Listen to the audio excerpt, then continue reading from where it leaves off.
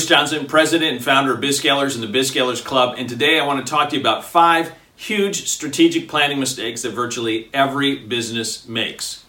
Now, as a business owner, entrepreneur, CEO, founder, co-founder of your business, you know that one of your primary responsibilities is to come up with a, quote, strategic plan in order to facilitate significant growth over the course of the next 12, 24 months or so. Now, the problem, of course, is that the vast majority of businesses aren't actually growing significantly. In fact, 85% of businesses are either plateaued or in decline. Not good. Now, out of the 28 million businesses in the US, there is a list called the Inc. 5000. Now, if you go and look at number 5,000 on any typical year, you'll see that it's probably lower than 40% growth. Remember, that's a 3-year average. In other words, to hit the Inc. 5000 list, you probably need to grow just a little over 13% per year for 3 years. You do that, and you're in the top 5,000 out of 28 million. Growing significantly is not the trend line that the vast majority of businesses are having and experiencing here in the US. So how can we rectify that? How can we actually create strategic plans that are actually strategic? Well, to do that, you've got to figure out what the problems are, and then you got to fix them. So I'm going to give you the top 5 mistakes that I see on a regular basis. There are plenty more, but I'm going to give you 5. This will give you a good start. Mistake number 1, and by far this is the largest of all of them, is that most strategic plans aren't strategic, they're tactical. What I mean by that is that the typical business owner, entrepreneur, CEO, founder, co-founder takes a look at what they're doing this year and then says, how can we do this a little bit better next year? That's not strategy, that's tactics. That's saying, hey, we grew by this much last year, let's grow by 5% or 7% or 8% or maybe, 10%. And let's just try to do what we're doing just a little bit better. That's not strategy at all. Strategy is about thinking about who you want to be, which may not be who you've been in the past. Strategy is when Apple says, hey, we've been in the computer business, maybe we should get into the music business or in the smartphone business. That's strategy. When IBM says, we've been doing this PC thing for a while, maybe let's sell that whole thing and let's get into services.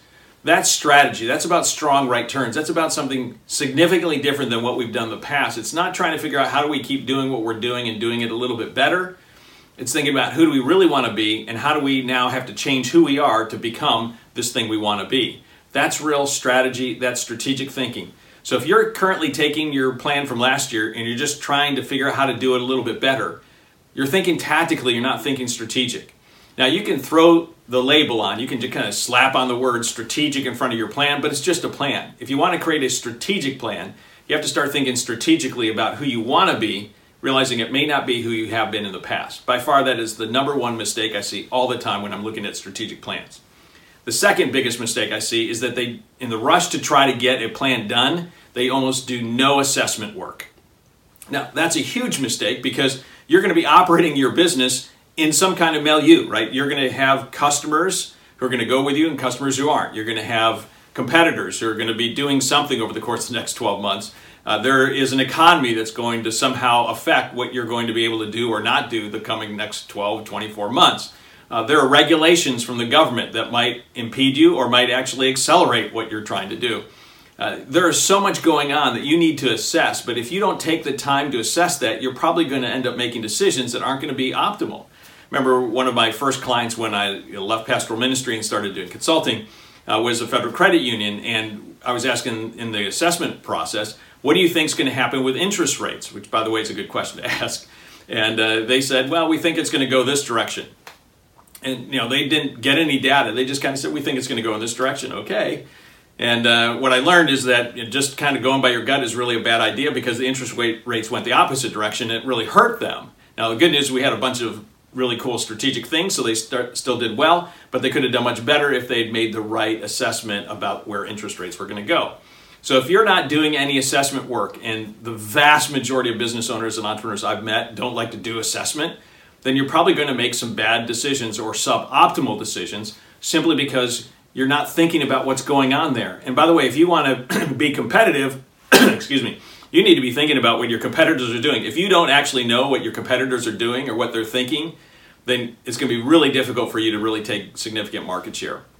So the assessment process is critical. If you want to be more strategic in your strategic planning, then make sure you do some assessment work. Take the time. It is worth it. Now that leads to the third problem. The third most common problem that I see all the time is that again, in the rush to get something done, the vast majority of business owners and entrepreneurs don't like to do research, nor do their teams like to do research. And if you don't do research, then what you're stuck with is what's in your head and what's in the head of the group. And that isn't always the best. Kind of the example I told you before about the interest rates. So when I'm with a team of people, I'll ask a question like this. I'll say, well, in terms of what you've been reading in journals and going to conferences, etc., what are some interesting trends you're seeing in your industry? And I can guarantee you, every time I ask that question, I get the deer in the headlights look. No one peeps out a word. No one goes, oh, I read this article, I heard this, or I saw this at the conference. Like, no, it never happens. It's the most amazing thing. I will ask, are you guys reading anything? Are you doing continuing ed? And but nothing. It's amazing. No ideas. And trends. What trends? I have no idea. What are some opportunities? Have you been reading anything about another industry where they might be doing something interesting? Are there some cool companies that you've heard that they're doing something, kind of off on the fringes? Nothing. Crickets. It's the most amazing thing. And they don't do the research. So they haven't done the research getting in. And then once we start dialoguing about what we could be doing, they still don't like to do any research between the start of the conversation and we're done. But if you want to build a really great strategic plan, you need to have ideas outside of your own head, right? Because whatever you've already had in your head, you're probably already doing. So to do something significantly different, you're probably going to have to read something or talk to somebody who's going to have an idea that's different than what you or the people around that table are going to have. So you've got to do research. It's critical if you want to have a more optimal strategic plan. So you got to do the assessment work, you've got to do the research if you want to have a better strategic plan. That leads us to the fourth problem. And the fourth problem is that most business owners and entrepreneurs don't like to mess with their business model. And that's a huge mistake. Why? Because most of the great strategic decisions are almost always at the business model level. Now, your business model, if you're not used to using that phraseology, is the way in which you make money. And most people don't like messing with that. Like, we've done this, it works, let's keep doing this. But to be strategic, you have to start messing with the model, right? When Apple messes with the computer model and decides to get into the music business, it turned out pretty well for them, didn't it? When IBM got out of the PC business and they messed with their model, it turned out well for them. So messing with the model is really critical if you want to come up with some strategic decisions. Back in probably, '07 or something like that, again, this is one of the first clients I had when I left pastoral ministry. I was working with the Maryland Soccerplex, and they had 24 soccer fields.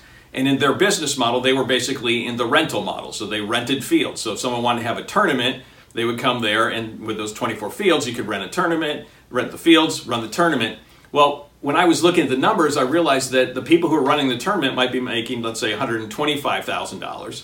And then the Soccerplex might be making like $20,000. Now, it doesn't take a rocket scientist to figure out, what? Why are we just in the rental field business? Why don't we get into the running tournaments business? And by making that simple switch, just by taking back, let's say, 5 tournaments, you do the math, that's over $500,000. Well, $500,000 on a $2.5 million business is pretty significant, right? We messed with the model. They thought they were in the rental business, and we started saying, no, you're in the rental business and the tournament business. And then we made some other business model changes as well. So I want to encourage you, mess with your business model. You'll probably find some of the best strategic decisions there. And that leads us to our fifth and final one for today. And that is that very few business owners and entrepreneurs are willing to attach revenue numbers to their strategic initiatives. So someone will come up with something, and by the way, this is a strategic decision. Let's open up a new location. That could be a strategic decision. But they don't put any revenue number attached to it. So they have no idea. In their mind, they're saying, hey, I got a strategic plan, we're going to open up a new location. When I say, how much revenue do you think you'll get from that new location? The answer is almost always, have no idea. Someone will say, hey, we ought to move into a new niche. Sounds great. How much revenue will you get from that? Have no idea. Well, we need to have, let's say we're going to go into a digital marketing transformation, and we're going to start using paid ads online, and let's do that. Okay, that sounds great. How much revenue do you think you can get from that? Have no idea. And so when I look at strategic plans, I will see initiatives, almost never, in fact, I haven't ever seen it apart from someone who worked with me, where there was actually a revenue number attached to that idea. But if you don't know if those 5 or 7 ideas will actually produce the revenue growth to hit your 20, 25, 30, 50%, whatever the number is, growth that you want, how in the world are you ever going to know you're going to get there? To have a strategic initiative which should generate revenue and not know how much revenue you think you're going to get from that is a bad strategic decision. So you come up with 3, 4, 5 ideas, no numbers attached to them, sounds like a great plan. No, it's not, because you don't know if it's going to actually get you where you want to go. And that is a huge mistake I see all the time. So there you go. 5 critical mistakes that happen all the time in virtually every business I've ever seen. 1, they don't think strategically, they tend to think tactically. Secondly, they don't do any assessment work, or if they do, it's really quick and dirty, and they really don't want to do the assessment stuff because it takes time, but that's going to actually drive to get better decisions. They don't like doing research in between or ahead of time, so therefore they don't know what they don't know. Bad idea. Then fourthly, they don't like to mess with their business model, so start messing with your business model. And then finally, they don't like to attach revenue numbers to the initiatives, but you're going to change that. If you make those 5 changes so you avoid those 5 mistakes, you can have a much more strategic year, and then hopefully this year you'll be able to grow by 25, 30, 50, 75, 100% or more by making strategic level decisions that will ultimately drive significant revenue. So I hope you found that helpful. If you did, I'd encourage you to pass this along to some other business owners and entrepreneurs you know, because they need this information as well.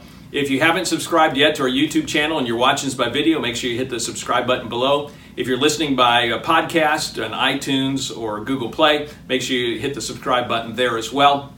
And then make sure you check in week after week, because my commitment to you every week is to give you tangible, actionable ideas that you can actually take and apply in your business to build a more scalable and profitable business. So until our next episode to your accelerated success, Bruce out.